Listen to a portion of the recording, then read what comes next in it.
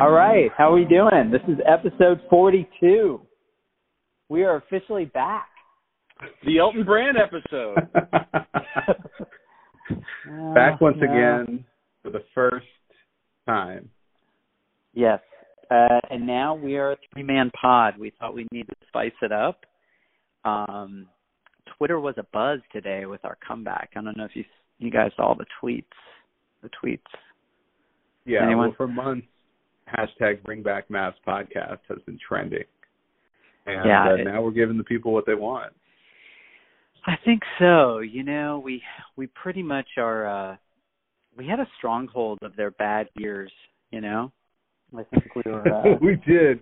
Well, we celebrated Dennis Smith Jr., Nerlens Noel. I think I think our highest rated pod was the Nerlens Noel trade. And it's been downhill since. But now we're back after a huge Game 1 win in the playoffs against the Clippers. Let's start with some opening thoughts on the game. Jay, you want to go first? The Mavs scored more points than the Clippers and therefore won the game. Oh, God. Not helpful. Maybe we should have called Ryan. Apologies.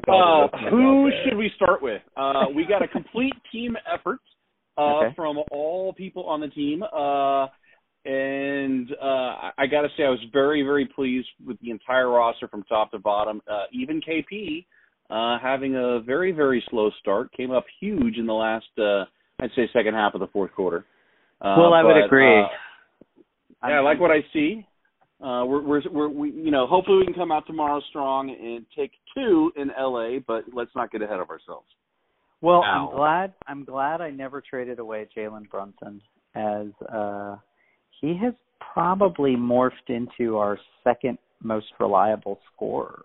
Could I say that? You could. You'd be wrong because it would be Tim Hardaway Jr. No, now keep in mind, I said reliable. That. I think Tim Hardaway Jr. has our greatest ceiling when it comes to scoring, but he's incredibly streaky. That's Jalen Brunson, he's not streaky at all. He's pretty steady. Yeah, about a month ago, he had an outside chance at a 50-40-90 season. Didn't get there, but you're right about that. He's been solid all year. Yeah, he's really steady. So I'm glad we didn't trade him away. Let's see. Who else came through? Dorian Finney-Smith. If we were to do a top 5, best contracts to, production, but increasing production. He's getting so much better. Yeah. Over the last 6 weeks, he's been amazing with just his reliability on those threes. I just want to point out that Al is the only one on this podcast that wanted to trade Jalen Brunson, and he also is now saying that Dorian Finney-Smith's contract is better than Luka's. No, I said top 5. If there were top 5 contracts. That's true. On the Mavericks. Did leave the door open. No, you didn't let me finish the statement. Top 5 on the Mavericks. No. Top 5 player contracts on their second re-upping of their contract after their original contract. So that's kind of a long title for a top 5, but on second contracts, that's got to be a top 5 second contract. That's essentially what I'm saying. Well, no one did any research, so we're just going to have to go with that. I'm going to rank it first. Yeah. Okay. All right. So that is the top second contract in the league. That's a great deal for the Mavs.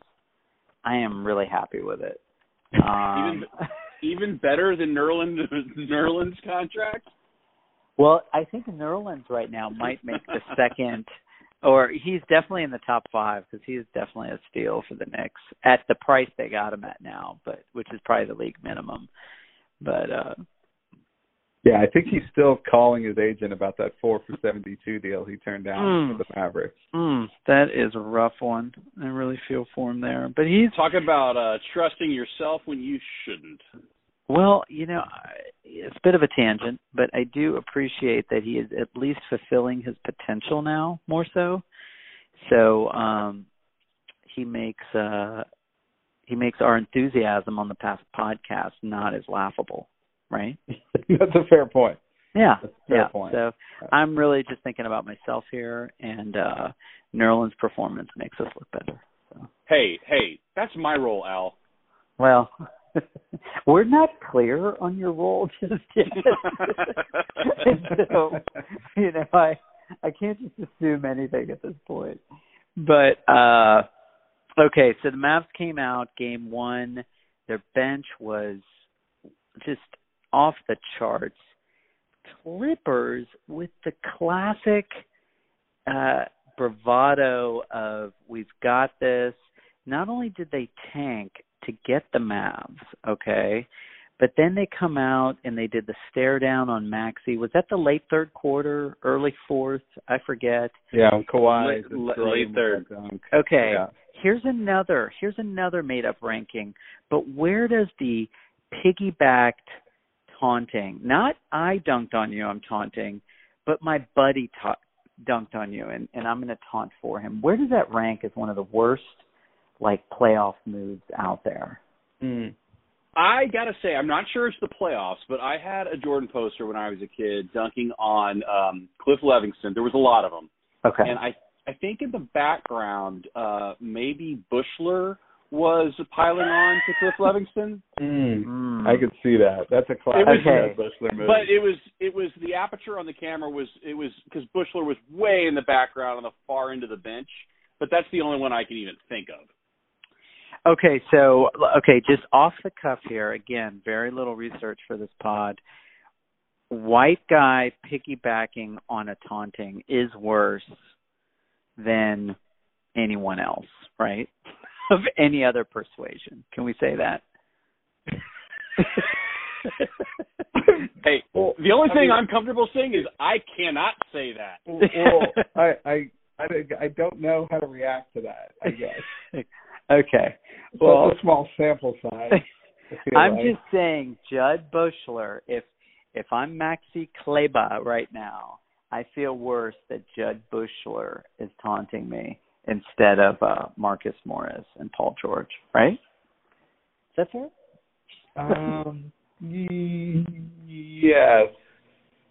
Yes. Okay. Probably. All right. This does remind me of the only time I was ever dunked on. And my teammate, it was a summer league game. Lamont Edwards, who was a D1 player, dunked on me. I tried to draw the charge. He jumped over me. And Ryan Moore, who was my teammate, pointed at me and laughed at me as we were going back down the court. So he was piling on and was my teammate. I don't know. You know what? That's probably worse than an opponent taunting you. I think that is worse. I don't know if it's worse. Knowing Ryan Moore and knowing Jay, I think that was fitting. Well, the fitting thing was me trying to draw a charge. And it was just because I was so slow. It was just easier to stand still. Yeah, that's fair. Okay. We're getting off on another tangent here, but let's go back to the game. Again, we have these guys. They'll never learn. The Clippers just will not learn to just do something first before they come out with all this bravado. Am I right? Yeah, I said to someone today that ever since Paul George and Kawhi Leonard signed there, the Clippers have operated as if they had won the NBA title. By those two signing those contracts. And last year, obviously, up 3-1 on the Nuggets, they're rolling, and then things fall apart, and they're out of the playoffs. And then this year, and granted, Kawhi's been hurt for parts of the year, and they're really not the same team as they were last year. I think they're a little worse, although I've heard some folks on ESPN and talk show people say that they think they're better, but I think Paul George has been better for most of this year, but I think overall they're a little worse. But you're right. They kind of still operate as if they're champs. But, I mean, if you're this good, if you think you're this good, why are you ducking a team that got into the playoffs as the 7th seed? Yeah. I mean, it's the same. It's just I don't know. It's a level of hubris that's comical to me because I think the Mavs are going to win Game 2. I think they're just a better team. I think they're just a deeper team. I get frustrated listening to ESPN and The Ticket because they're always saying how the Clippers have a better roster. And I'm just like, how is a bench of Batum, Rondo, and Marcus Morris better bench than ours? I just feel like it's a streaky bench at best. Well, I don't understand that really either, especially when you think about last year taking them to 6 games. That was a minor miracle, and you didn't have Porzingis for most of that series. You definitely didn't have Dwight Powell or Jalen Brunson. Yeah. And down the stretch here, you talked about how well the bench played. The bench, a couple of those guys were starting most of the latter part of the season because Maxey and Porzingis weren't playing. So they got a lot of good minutes down the stretch, and we're kind of ready to roll. And there's going to be a game where Porzingis kind of lights it up, because that's just bound to happen. And there's potential for the Tim Hardaway game where he comes out and is just lighting it up. And so if you're the Clippers, you're kind of sitting there going, you're going to have to weather, those storms at a certain point. And I think what really helps Luka this year, and you saw it in the fourth quarter on Saturday, was having Jalen Brunson to just settle things, to be another guy who can kind of settle things down and get to the rim. Yeah, absolutely. I think that's what, everyone said. Everyone kind of harped on Hardaway and DFS in that first game, kind of shooting lights out. I think they both shot at a really high percentage. But my counter is a total off game by KP. And so if you flip-flop that for Game 2, again, you're looking at a very competitive game. Now, I think the Clippers did they go 8 for 40 on 3-pointers? 11 for 40. 11 for 40. Okay. Yeah. So, to their credit, they've been one of the best 3-point shooting teams in the league this year. But I really think they're feeling the loss. I hate saying this, but Landry Shamet was a good 3-point shooter last year. And, and Lou Williams coming off the bench. Yeah, he's a bad defensive player. He's a bad defensive player, but the Mavs don't really take advantage of that. And so those two and the offense they recreate, Kennard and I don't know, whoever else. Batum actually did hit a few shots in that last game. He really surprised me. Batum played pretty well. There was a stretch there where he hit a couple big shots for them. But there's no way they're better this year. I'm sorry. I just don't think that roster looks better. And Paul George, I've always liked him, so I really don't understand why he's just turned into such a bad playoff performer. That's the nicest way I could put it. Well, because he gave himself a terrible playoff nickname.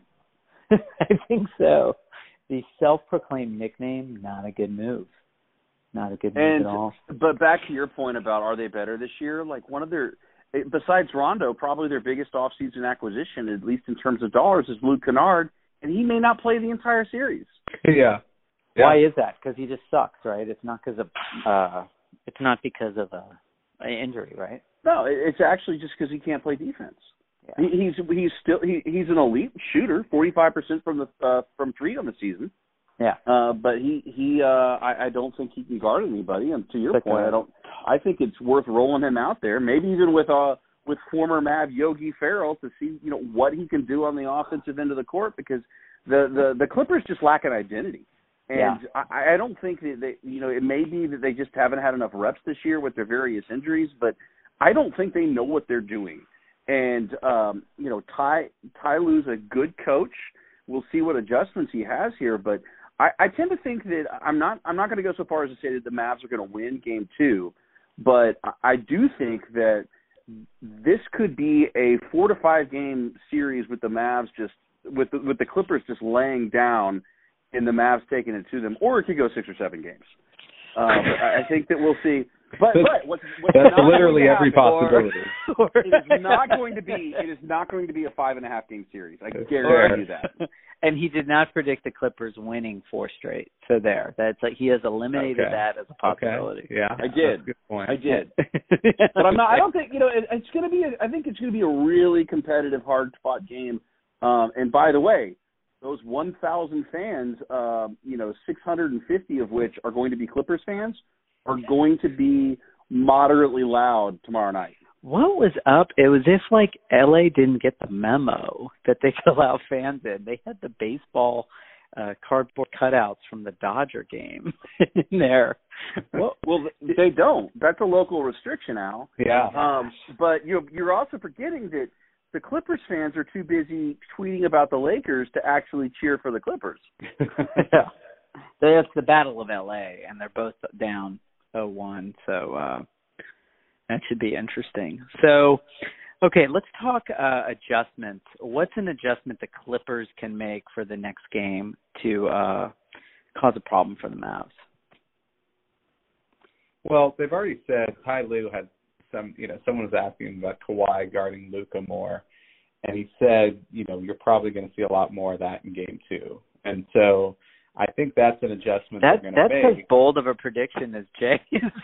Well, no, but I'm just quoting, like, that's one adjustment they're going to make. But I think the problem with that is I think in order for that to work, they're going to have to pull Zubac off the floor, because all the Mavericks are going to have to do is hunt whoever's guarding Zubac and put that in the pick and roll scenario to free up and get Luka on Zubac again and create that mismatch. So they're going to have to go super small. I think what they can do is go small and go Batum, George, Leonard, Beverly, and Rondo, something like that, right?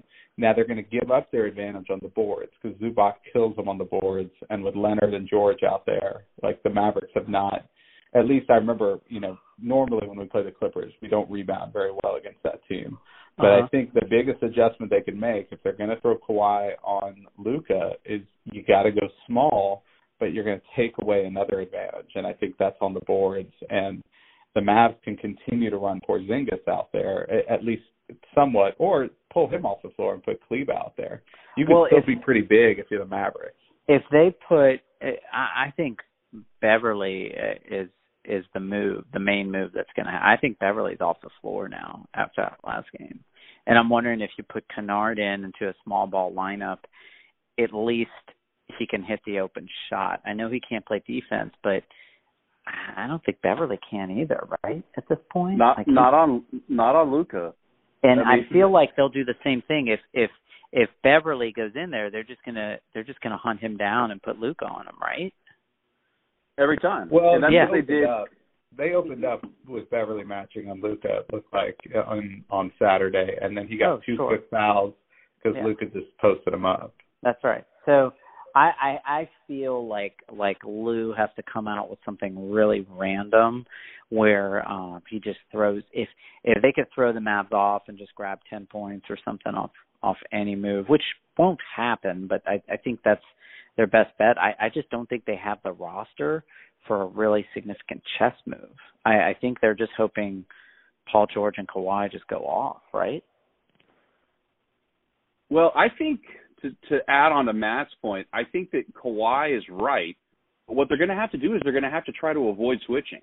So it's going to look like the NBA looked 10 years ago, and then you're going to have Luka that's going to see that for a couple possessions in a row, where and then he's going to immediately adjust. And what's going to happen is then you're going to have KP or Dwight Powell or Maxey that's going to slip the screen and go to the basket. And when the defender is hedging to try to allow Kawhi to just fight over the screen, Luka's going to kill it. And it may only take him a possession or two, but I think that's one of the adjustments you're going to see is to try to keep Kawhi on Luka, because when Kawhi was on Luka quite a bit in the last game, especially in the second half, but immediately what would happen is the Mavericks would set a screen and get a pick or get a switch. Yeah. And it's just, and the fact of the matter is, Luka is light years ahead of where any player should be in his third year, and he just sees everything like he's a 20-year veteran. And I think that I want to say it was the Memphis series, not the Memphis game a few weeks ago, where they were doubling him, and there was a couple possessions where Luka was a little bit flustered, and then he made the adjustment and then just killed them. Yeah. And that was, I think, late in the second half. I may be getting my games wrong. I'll let Matt correct me on that. But I'm positive he did make a crazy shot at the end of that game. Well, he did. Well, but I'll say, last year they did a lot of that, double team him in the backcourt, double team him just across half court. And you saw a bunch of teams do that at the end of this year. The biggest difference against the Clippers versus last season is Jalen Brunson's there, and he can take the ball up and run the offense and create things, whereas last year that wasn't there for the Mavericks. Well, and I agree. Dorian Finney-Smith had a possession late in the game a couple of days ago where he took the ball up the court, guarded by Kawhi Leonard, and had no problem getting it into their offense. And that's something that I just don't think Dorian Finney-Smith would have been comfortable with a year ago. And he has just really come into his own. And this may be an odd opinion, but I think he has one of the top 5 second contracts in the league. That is really controversial, but I'm going to have to agree with Jay. I feel like I heard that on another podcast. I might have planted that statement, but we will carry on. I think, this doesn't look good for the Clippers. I know it's just one game, but really is it too soon to say Kawhi has maybe lost a quarter to a half step? Like, is he not as scary as he used to be? I think he's not on the right team. I think in San Antonio he had, obviously that was a really talented roster, but he also had Popovich as a voice to kind of get after everybody else who wasn't matching Kawhi's intensity. And then in Toronto, I think Nick Nurse is a really good coach, but then you also had Kyle Lowry as kind of the emotional leader of that group. Who's the emotional leader of this team? Yeah, and I thought Serge Ibaka would have a bigger role too. And they, I don't know, he did okay the other day. He didn't play bad, but he didn't. 13 minutes. Yeah, I mean, I was just like, that's it. So maybe Ibaka is. What about Ibaka coming in? Does he start? How does a starter get? He can't be a starter if he gets 13 minutes, right? No, you named Morris as coming off the bench earlier. Marcus Morris Sr. starts for them. Okay, so Ibaka. But Ibaka was coming off the bench, but like those are both guys that they both have problems with the Mavs lineup, and this with the versatility. That's what wins in the playoffs. It's versatile lineups, and the crazy thing is, everyone thought the Clippers last year were the perfect team to stop Dallas because they had the switchability on the perimeter with Kawhi and Paul George, and it just hasn't worked. Yeah. They did have they had a couple blowout wins last year, but those were both games where KP wasn't playing. Yeah. But it just they're going to have to make some big adjustments and make them quickly, and hopefully I'm going to say this as a Mavs fan, hopefully they won't. Well, let's flip it to the Mavs side. Is there a chess move, or is there a move in Rick Carlisle's back pocket to save, to counter anything that the Clippers do tomorrow night? Well, I think if they go super small, I mean, that's the thing. I think the Mavericks have the capability to go small, and if they want to throw Luke Kennard out there and try to, just outshoot the Mavs. And I think, you guys both talked about the blowout wins last year that the Clippers had. That's really the Clippers' best hope for tomorrow night is they jump out in front. Quarter. They need to get up 15, 20 points early and try to just hang on from there. If this is a close game in the third and fourth quarter, that's the worst case scenario because all the pressure's on the Clippers then. And this is not a group that has shown they can handle pressure. And I think Carlisle is going to outcoach Tyronn Lue. Easily. And it's just not going to be – I think that just turns into a disaster scenario. And then you get into the – now they're coming back to Dallas. Dallas is going to have 15,000 fans in their arena for games 3 and 4. It's going to be awesome. That's going to be nuts for the Clippers if they're down 2-0 going back to Dallas and having to face a crowd that hasn't gotten to cheer for their team in a year. Yeah. So, that's going to be a really difficult environment for them. And even if they manage to get one and you're down 3-1 and you just have to win out the series, that's just not a good setup for this team, the way they're constructed. So their best hope for tomorrow is to get off to a really strong start. So I think, if you're Rick Carlisle, I think the big key is that first quarter and controlling the pace. Like I would burn an extra timeout in that first quarter just to make sure that at the end of it, at worst, you're still down single digits and you're within striking distance. No, I agree with you. Come out with a big punch. I agree with you 100%. Didn't they say we're 27 now, 28-0 after leading after the first quarter? Was that right? Yeah. Yeah. I mean, it all comes down to the first quarter. As long as it's close, if we could not get behind 10-plus points and just chase them all game, because that's our worst, I think, offense. That's our worst, state of playing, because we end up playing a little more hero ball and taking those extra long threes, and it's just not an efficient offense.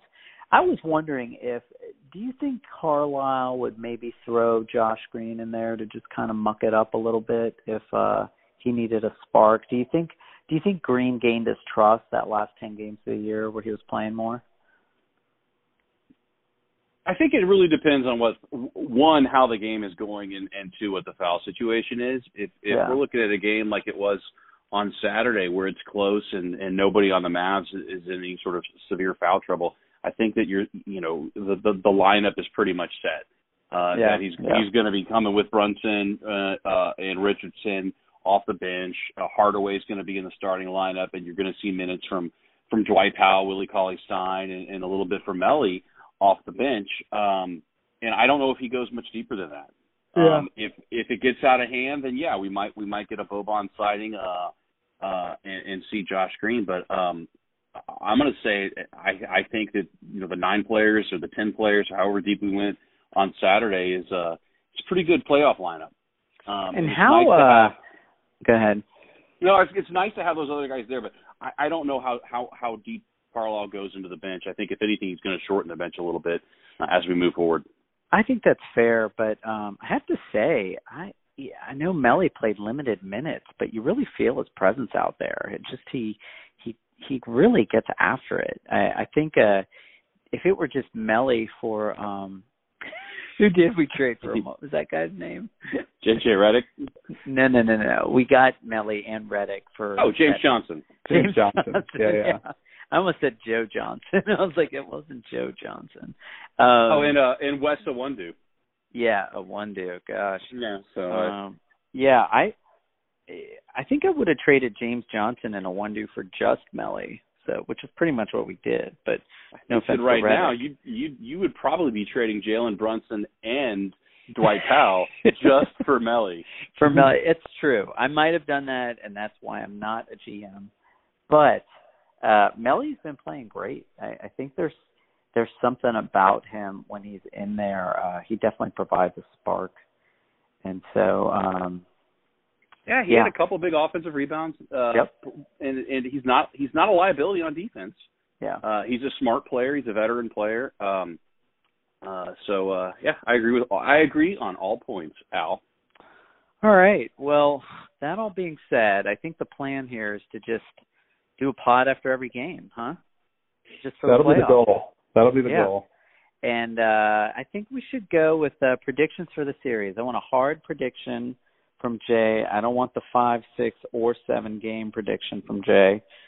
Let's all give our predictions for this series. Who wants to go first?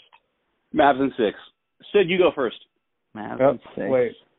I was going to say Mavericks in 6, but I'll be bold and say the Mavericks find a way to win game 2, and it's Mavericks in 5. I think something similar. I'm going to predict the first ever sweep in 5 games. What? I think The most Ribby false prediction I've ever heard. I think Luka is going to enjoy beating them so badly. He's going to ask for a fifth game to beat them to a pulp. So the first 5-0 sweep. Well, I hope it happens. I want to see that. Yeah. I think you're going to see the home team win the next 5 games. I think it's going to be a hard-fought game tomorrow night. I think the Mavs are going to win both games in Dallas. They might finish it out back in LA, but more than likely LA extends it to a 6th game. There's my very specific prediction. Okay. I like it. So, hey, real quick question. KP. He doesn't look happy. Actually, he looked pretty happy after that dunk to end the game. After the dunk where Kawhi Leonard made a business decision and did not try to do what Maxi Kleber did. But leading up to that point, he started 2 of 10. He was complaining a lot with the refs. After the game, the first thing he was talking about was getting his shots, and I'm a little bit frustrated that I'm worried about KP that he still has a tendency to, if he hasn't touched the ball in a few possessions, to just grab the ball and shoot the first shot that he sees, even if it's a logo 3. And I really wish that he would do what he did at the end of the game is get himself involved in other ways, whether it's getting rebounds, getting putbacks. He had a great post up on an entry pass late in the game. Yeah, I can't remember who made the entry pass, but it was a sideline out entry pass direct to the post, which was I think phenomenal. It was Brunson. Yeah, and he hit both free throws. He had the big dunk, but for the first 3.5 quarters of the game, he didn't do much. And so that's what I'm going to be expecting tomorrow night. Is we've got to see a different KP because I think he's going to have a really good game. I think for all of KP's bad body language, I think he's just struggled becoming a number 2. I think he's been the best player on the team his whole life. And I think just being in the public eye, it's just not an easy thing.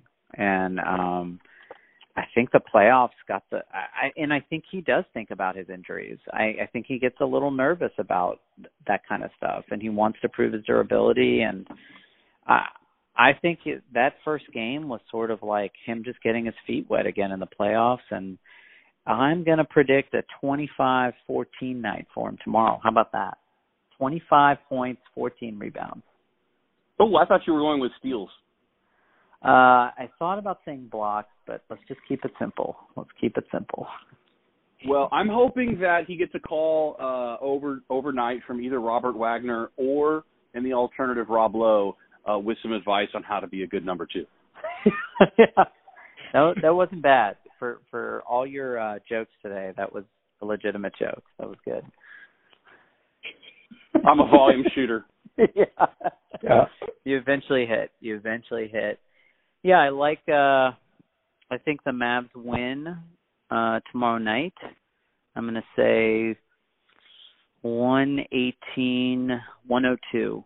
I think they go running away with it this time. This is very reminiscent of the Lakers series to me from 2011. I think the Lakers remember they just thought they were going to come back, and the Mavs just kept up the intensity. Yeah, but the Lakers were also up like 22 in that first game. So, I mean, the first part of that game 1 was a pretty dominant Lakers performance, and then the Mavericks kind of stole that one and kind of flipped the series from there. But, yeah, no, I know I kept waiting in that series for the Lakers to reel off 4 straight wins and win it. So, yeah. And I just think the Clippers have that mentality, and that's what's going to do them in. But I think the difference was the Lakers actually had won 2 championships. Yeah. Oh, I know it. And they had Kobe Bryant, who I think, is infinitely better at closing out games than Kawhi Leonard or Paul George. Yeah, that goes without saying. I think, I like our chances. Yeah, agreed.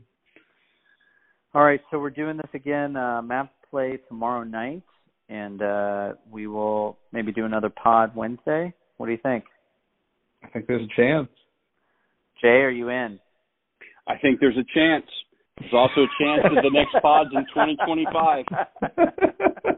Either way, okay, that's why the listeners have to subscribe. That's right. Never miss an episode. All 6 of our listeners will be on the edge of their seats for the next 48 hours. Shout out to all the listeners from the Jesuit class of '93. Hello, Brian Leak. That's really the only one. All right. Until next time, we'll talk to you guys later.